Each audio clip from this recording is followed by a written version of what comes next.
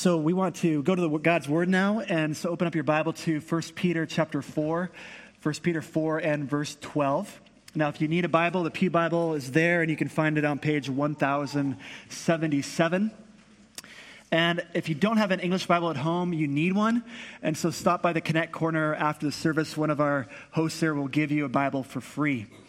Well, today's sermon is called Rejoicing During the Fiery Ordeal. And we need to pray before we get going, so let's do that now.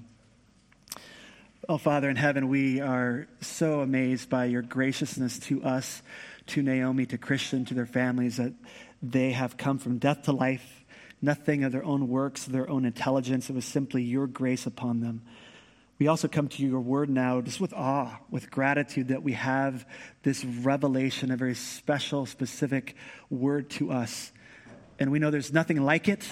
We know that it is essential that we need it for growing to be like Christ. We know that people cannot come to salvation in Christ apart from hearing the word of God preached. And so I pray you to use it today for this purpose. We're going to be coming to your table in a bit to celebrate communion. And I just use this time, Father, to prepare us for that because we want to come in a manner worthy of you. And so I pray your Spirit would be free to convict us of sin even as we are here listening. And we'd be quick in our own minds and hearts to turn from that and to follow after you. And give us also, Lord, the ability to behold Christ today, whether it's here in the Word or there at the table with the cup and the juice or the cup and the bread. And I just pray that our faith would increase and be determined to follow after him. I pray this in Jesus' name, amen. It was 1563, and John Fox published his book called The Book of Martyrs. And it told the stories, the true stories of mainly English and Scottish Christians who had been killed because they were Christians during this time and before. And this book really served to build up the resolve of many Christians to follow Christ. Now, I've read good portions of Fox's Book of Martyrs. There are great modern translations or versions of it that you can read. And I think an experience I've had is not uncommon to many people. You read these accounts, and first of all, you're amazed at the faithfulness, the boldness. But then you start asking questions like, how could they remain strong under such pressure, even to the point of death? And then you're amazed, how could they sing and praise God even as they're being ready to be executed? And you wonder, how could they forgive their enemies so readily when they're saying goodbye to their wife and children and leaving them in a time in which to not have a husband was almost a sentence to poverty?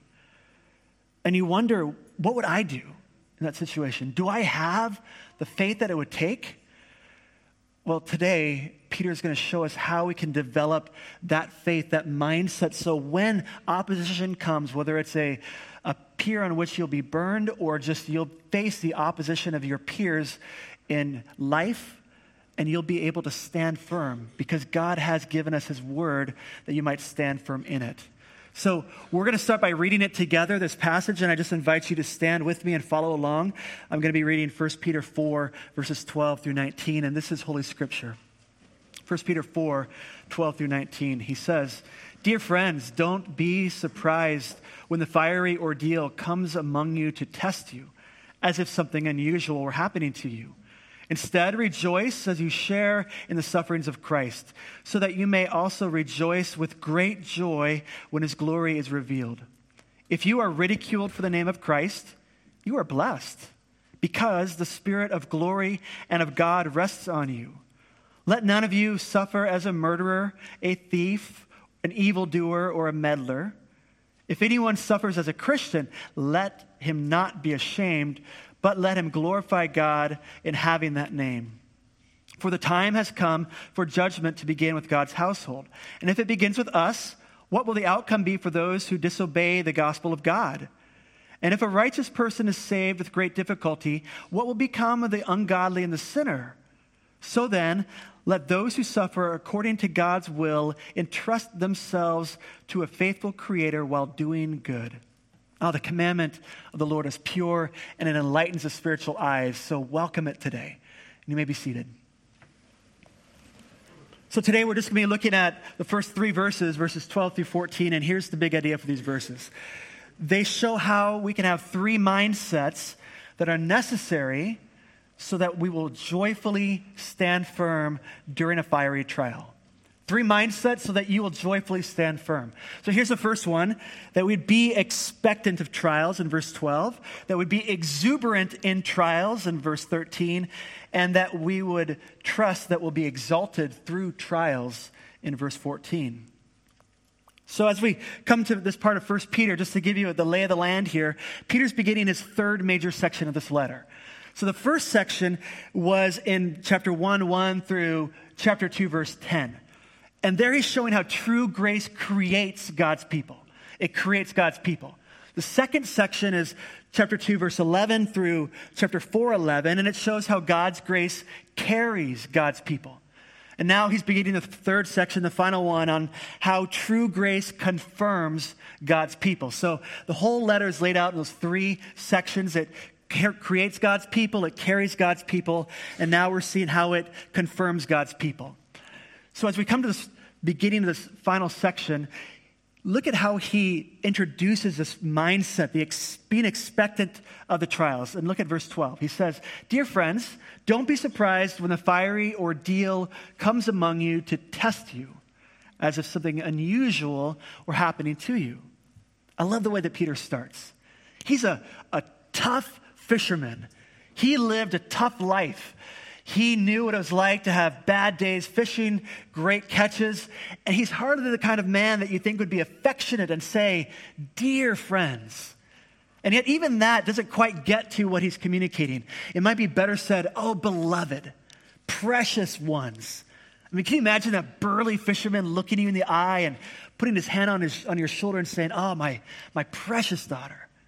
That's what Peter's doing. And as he says this, he's expressing tenderness, compassion. He's showing affectionate care. But the beloved also reminds us there's a greater love beyond even the Apostle Peter. He's pointing to the fact that you, Christian, are beloved by God, that God has matchless affections for you. And this is really important because what he's about to say could come across as insensitive, as short. But he wants to say everything after this is tainted with this compassion and affection. I want you to hear that because they're going to hear about a time of suffering is upon them. And it's designed by God, but it doesn't mean that you're angering God or he's annoyed with you. It doesn't mean that God has abandoned you. Rather, it assures us that God's love for you will not diminish. It's even greater than the Apostle Peter's. So he begins with this command right out of the gates. He said, "Don't be surprised." In chapter 4, verse 4, just a few verses before this, he said, unbelievers were surprised by the believers. He pointed out that they were shocked that Christians aren't going with them into these wild parties anymore. They don't join in the same sins. And they were surprised, but he's saying, you Christian, don't be surprised when they turn on you, when they come after you, when they ridicule you and mock you, because they're by nature hostile to truth. They're by nature children of wrath. The Bible says that unbelievers are children of the devil. They walk in his ways. And so the command is preparing us for expected trials. They're going to come. Now, Peter knew this personally. He had heard Jesus teach on this. In fact, it was only a couple hours before Jesus himself would be betrayed, arrested, mocked, lied about, beaten. And in John 15, just 2 hours before that, before his fiery ordeal began, Jesus said this, "If the world hates you, know that it has hated me before it hated you. If you were of the world would love you as its own. But because you are not of the world, but I chose you out of the world, therefore the world hates you. Remember the word I said to you. A servant is not greater than his master. If they persecuted me, they will also persecute you. If they kept my word, they will also keep yours. But all these things they will do to you on account of my name, because they do not know him who has sent me." Now, Peter's been a Christian for about 35 years at this point, and Peter knew this was true. If you listen today to the best life now theologians, they're the false teachers, that poisonous movement called the word of faith, then what you'll expect is a life of material blessing, of financial benefits, of divine protection. But this will make no sense to you, what Jesus says. On the contrary to those people who teach that, the Bible says that Christians should expect to be hated, to be scorned, to be insulted. But in spite of the command, in spite of the things that Jesus said, aren't we surprised when people do turn on us? It doesn't make sense to us. How could they not want to know about the one who is the way, the truth, and the life, the one through whom you can have forgiveness from all your sins and eternal life with God forever? Oh, it doesn't make sense to us, and yet there's something in them that isn't merely allergic to our faith. They hate it to the core of their being. Now, many times when these trials come, we seek to get out of it as quickly as possible, to go back to life as we know it to be normally. But this is unusual. The time we have here in England and in the Western world, we've had a relatively peaceful time for a couple hundred years, but that is abnormal. It's abnormal even now for the majority of Christians in the world. They face constant persecution. More people have been killed for their faith in Jesus Christ in the last 100 years than all the 2,000 years before that. Things are getting worse for Christians, but we don't understand that here because we live in a country in which society has been shaped by Christianity, thanks to those who have gone before us. So our experience of peace is actually abnormal. What we think is normal, the world has no concept of, the world of the Christianity. So when this opposition comes, we are surprised, but we shouldn't be because we're told this. But sometimes we're surprised by who it comes from, the intensity of it. But this idea of a fiery ordeal is very broad. It can come in a physical, it can come in verbal, it can come in emotional assaults. We're oftentimes caught off guard, though, aren't we? But it tends to be subtle. I think for many of us, when it comes, it's something subtle like you get passed over for a promotion because perhaps you were too vocal about your faith in Christ. Friends at school start turning on you. They don't invite you to things. Don't be surprised. People might oppose you for speaking out against an evil or speaking up for righteousness. Don't be surprised. Family members may treat you like a fool. They may scorn you and they may uninvite you to family events. Don't be surprised, Peter says. Because here's how it works. Righteousness in us has the effect of exposing sin in other people. And their consciences feel that exposure. What happens is it reveals the guilt that's upon them and the shame that they have for that. And so they do what comes most naturally. Shut off the light. Get rid of that. Remove the righteous person away. Because what they want to do is what they love to do. They want to keep sinning. And if I can stop that and mute it, then I won't feel as bad continuing on in my rebellion against God. But Peter says when they turn against you, it can be a fiery ordeal. And that, it shows us how intense it can be. Now, an ordeal is like a test or a trial. And you're not being tested so God can find out, do you really believe? God knows. But it's to show you what's in you. It's a refining fire that's meant to burn off the impurities. It's to show you where, in fact, you are not following Christ fully. Now, even if it's not happening to you, to see it happening to those who are close to you can be really sobering. And it causes you to think, do I follow Christ? Would I stand if it comes to my door? Now, there are really two purposes of a fiery trial. The first is to expose a false faith. So people will identify with Christ for a variety of reasons. They like the friendships they can have with other Christians. They like the emotions that they can feel in a service. They might like the conservative values they find among people in church. But the fact is the church has always had and always will have people who think they are Christians, but in fact they've never repented of their sins. They've never trusted in Christ. They're not treasuring Christ above all. And friend, I have to ask you, is that you? Are you trusting in Christ today? Or is he just merely someone that you're using to get something else that you want? Have you abandoned your life and put yourself under the submission of Jesus Christ? Jesus talked about this kind of a person. He described it as a person with a heart that's like a rocky ground. He described that the soil was sown upon by the gospel like a seed. So Matthew 13, he describes it this way. Other seed fell upon rocky ground where they did not have much soil. And immediately they sprang up since they had no depth of soil. But when the sun arose, they were scorched. And since they had no root, they withered away. You see, the response they had to the gospel was shallow. It was inadequate. And so God uses a scorching sun, the trials of life that come through persecution, to expose a false faith. And this is so gracious. Because if you realize, I don't actually believe I want to abandon Christ, he's giving you an opportunity then and there to say, but I will turn from that rebellion and I will follow Christ. Believe on Christ. So fiery trials will expose a false faith, but they also encourage those who have a legitimate faith. It shows you that faith is real because it remains even after a scorching sun. Romans 5, 3-5 talks about what is God accomplishing in those who have faith through a scorching sun. It's a purposeful, loving plan of the Lord. Romans 5:3 starts out, not only that, but we rejoice in our sufferings, knowing that suffering produces endurance. Endurance produces character, and character produces hope. And hope does not put us to shame because God's love has been poured into our hearts through the Holy Spirit who's been given to us. God is in control of that test. The ones who come against you will not go 1 minute longer or make it more intense than what God has determined.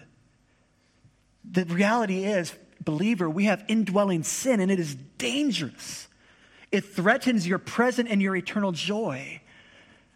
I love how a 19th century Bible commentator wrote about this, the fiery trial. He said, the Lord makes the world displeasing to his own so that they may turn to him and seek all their consolation in him.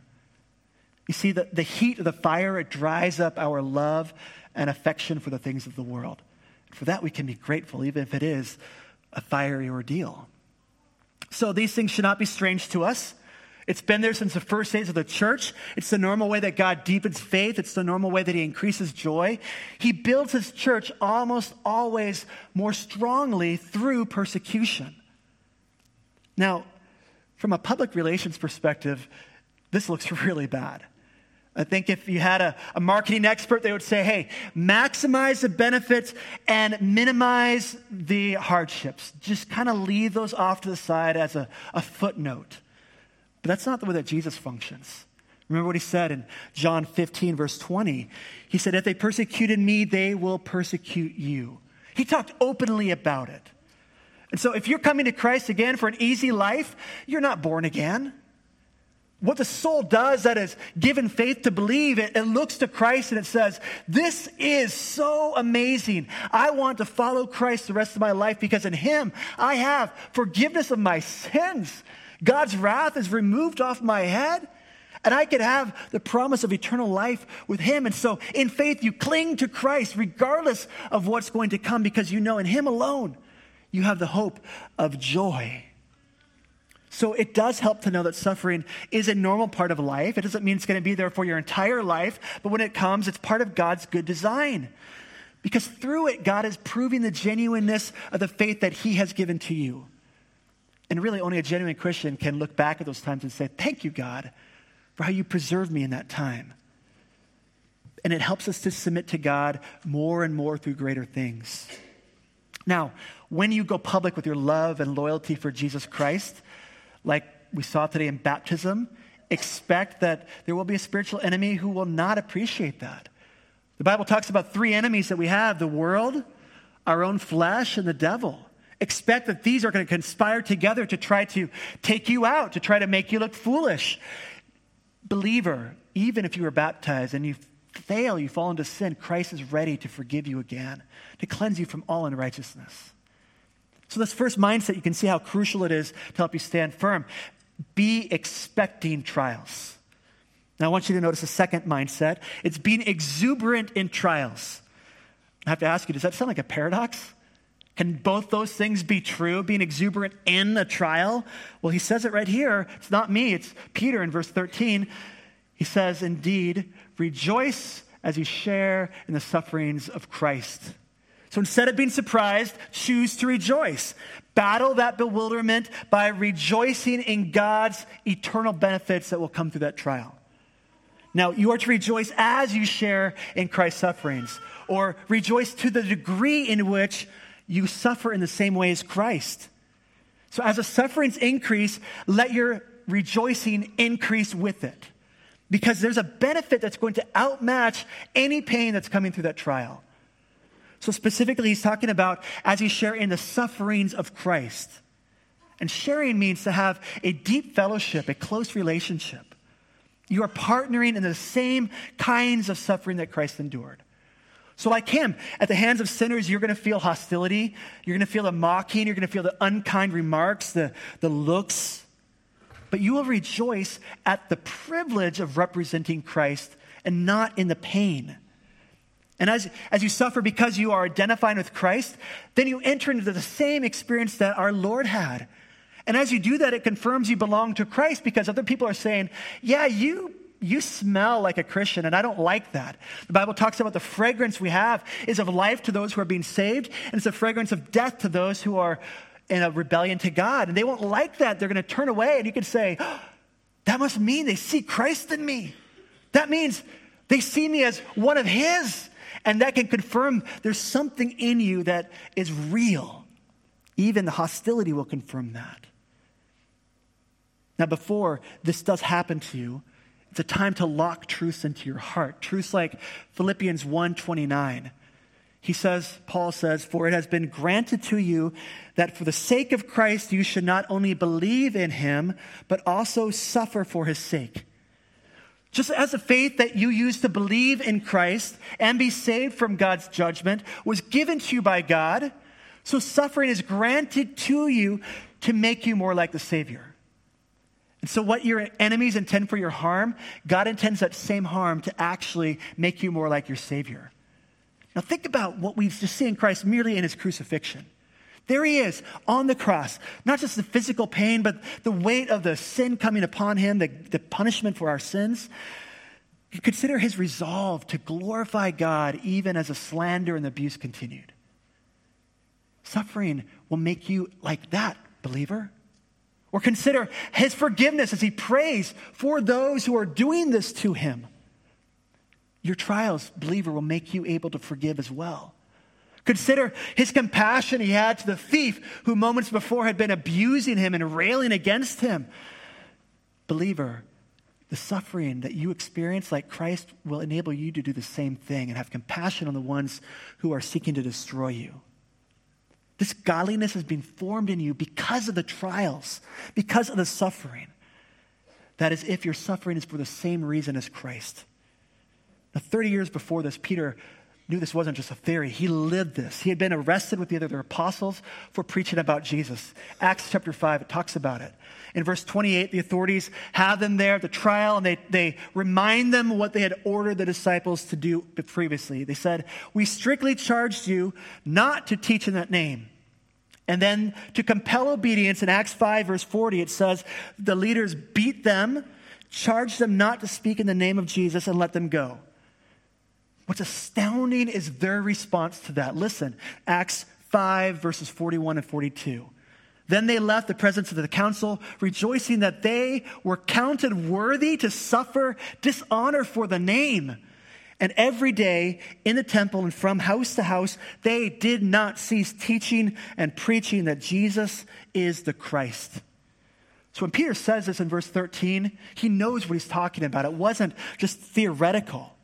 He lived this and experienced imprisonment time and time again. You could consider the Apostle Paul and what he endured. 2 Corinthians chapter 11, verse 24. Listen to some of what Paul endured for following Christ. 5 times I received 40 lashes minus 1. 3 times I was beaten with rods. Once I was stoned and left for dead. 3 times I was shipwrecked. A night and a day I was adrift at sea, on frequent journeys in danger from rivers, from robbers, from my own people, from the Gentiles, in danger in the city, in the wilderness, at sea, from false brothers, in toil and hardship through many a sleepless night, in hunger and thirst, often without food, in cold and exposure. And Paul said, this is my badge of honor.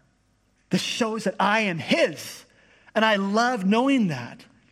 One pastor commented about this by saying, it's like Paul pulled up a shirt and he said, I want you to see my trophy case. See this scar right here? That's when I was affirmed to be a Christian, when they beat me for this. He says, I bear on my body the marks that should have been given to Jesus Christ, but they are given to me instead. This is how Paul, while he's in prison, could say to the Christians in Philippians 4:4, rejoice in the Lord always, and again I say rejoice. What an incredible mindset that they have, and it was developed because they knew Jesus Christ.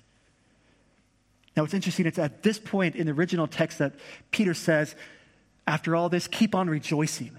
It's present tense, it's ongoing, it's meant to be not an isolated incident. We're supposed to be the most joyful people in the world because of what we have in Christ. Rejoice now, keep on rejoicing, even when the persecution comes. And the more the suffering, the deeper our rejoicing can be. This is because the ground for our rejoicing isn't in the suffering itself, but it's in the fellowship we have with Christ. And the ability to rejoice begins by remembering what Jesus taught.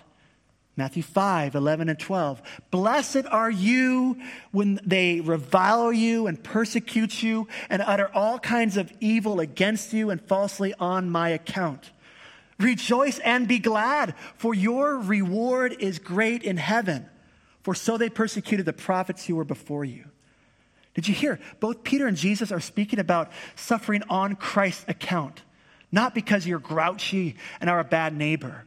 It's because you identify with Christ, because the fruit of the Spirit are being born in you and people are reacting against that. But Jesus said your rejoicing is rooted in a future reward. Your reward is great in heaven. It's the same thing the author talks about in Hebrews 12 verse 2. He says Jesus endured the suffering on the cross. How? For the joy that was set before him. That's that reward that we're supposed to look to. Now, you're not going to rejoice if you're looking at the pain, the things that you're losing. The rejoicing is tied to trusting God to keep his promise to give you a great reward. That's the joy that's set before you. So your ability to rejoice is tied to fixing your eyes on Christ in the Scripture, building yourself up in the truth while the times are good. But here's the reality, beloved. Rejoicing is always a choice. It has nothing to do with your circumstances. It has everything to do with you choosing to delight yourself in the Lord. Now, if God has given you the faith necessary for salvation, you know he's giving you the faith necessary to rejoice in a trial. God is sovereign over your trials. If you believe that, you can step into those moments trusting God. And then your capacity to rejoice in God's future great reward will just grow. Now look at the reason why we're to do this. Look back at verse 13. So that you may also rejoice with great joy when his glory is revealed. So there's a connection here. The degree to which you rejoice now will indicate the degree in which you will rejoice then. So your capacity for eternal joy is directly tied to your capacity to rejoice now. Now, I encourage you, work on your rejoicing heart while things are going well, but also work on it when things are hard, they're coming against you, because that makes your capacity to enjoy God all that much greater when you stand before him in glory. Little capacity now means little capacity in the future. I don't want to miss all that God has in me and receive his delight. I want to be able to handle as much of that as I possibly can. I want to work on that now. So stretch yourself now by learning to rejoice. Cultivate contentment. Paul talked about this. We have by Jesus Christ the strength to do all things in him. And he was talking specifically about the strength to be content in any circumstance. Choose to praise God. Choose to be grateful. Focus on the promises of God. That's how we do this. Jesus said, similarly, Luke 6, verse 22, blessed are you when people hate you, when they exclude you, revile you, and spurn you on account of me. Rejoice in that day. Leap for joy, for behold, your reward is great. So looking at the future reward can enable you to leap for joy even now. That's astounding. And it's going to come when his glory is revealed.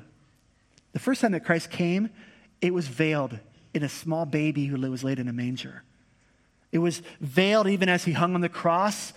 died, and was put in a tomb. When he ascended into heaven, he was glorified, but his glory is now veiled from the world. But he's coming back, and he'll come with unveiled glory. The world will see it, and for the believer, it's our day of great rejoicing. But friend, if you do not long for that day, it's going to be a day of horror and terror. We're warned about this. 2 Thessalonians 1, verse 7 through 10. If you are not trusting in Christ for the forgiveness of your sins, this is what you'll expect when his glory is revealed. He will come from heaven with his mighty angels in flaming fire, inflicting vengeance on those who do not know God and on those who do not obey the gospel of our Lord Jesus. They will suffer the punishment of eternal destruction away from the presence of the Lord and from the glory of his might. On that day, only those who know Christ will enter into eternal joy. But if you do not know Christ, you'll never have joy again. I plead with you, friend, have you received Christ? Have you turned to him today? Today is a great day to put your faith in Christ. So these are the first two mindsets. Being expectant of trials, being exuberant in trials. The third mindset we're going to save and combine with our text for next week, but we have something to look forward to. God's trials, through them, he will exalt you at his right hand at the proper time, in front of your enemies. They will be ashamed and you will stand blessed before the Lord. And how God does that is amazing. And I want you to see that more clearly. So I want to invite the music team to come back up here. And as we get ready to transition to the Lord's table, we remember his suffering was for your sake. It was in your place. The suffering wasn't nearly the nails in his hands and the crown of thorns on his head. It was enduring the righteous judgment of God so that you wouldn't have to. So as we sing and prepare ourselves by remembering that old rugged cross, we can prepare ourselves to come to the table with joy, remembering what Christ has done for us, but also trembling. He did that for our sake and for our eternal joy. So let's prepare ourselves and sing now.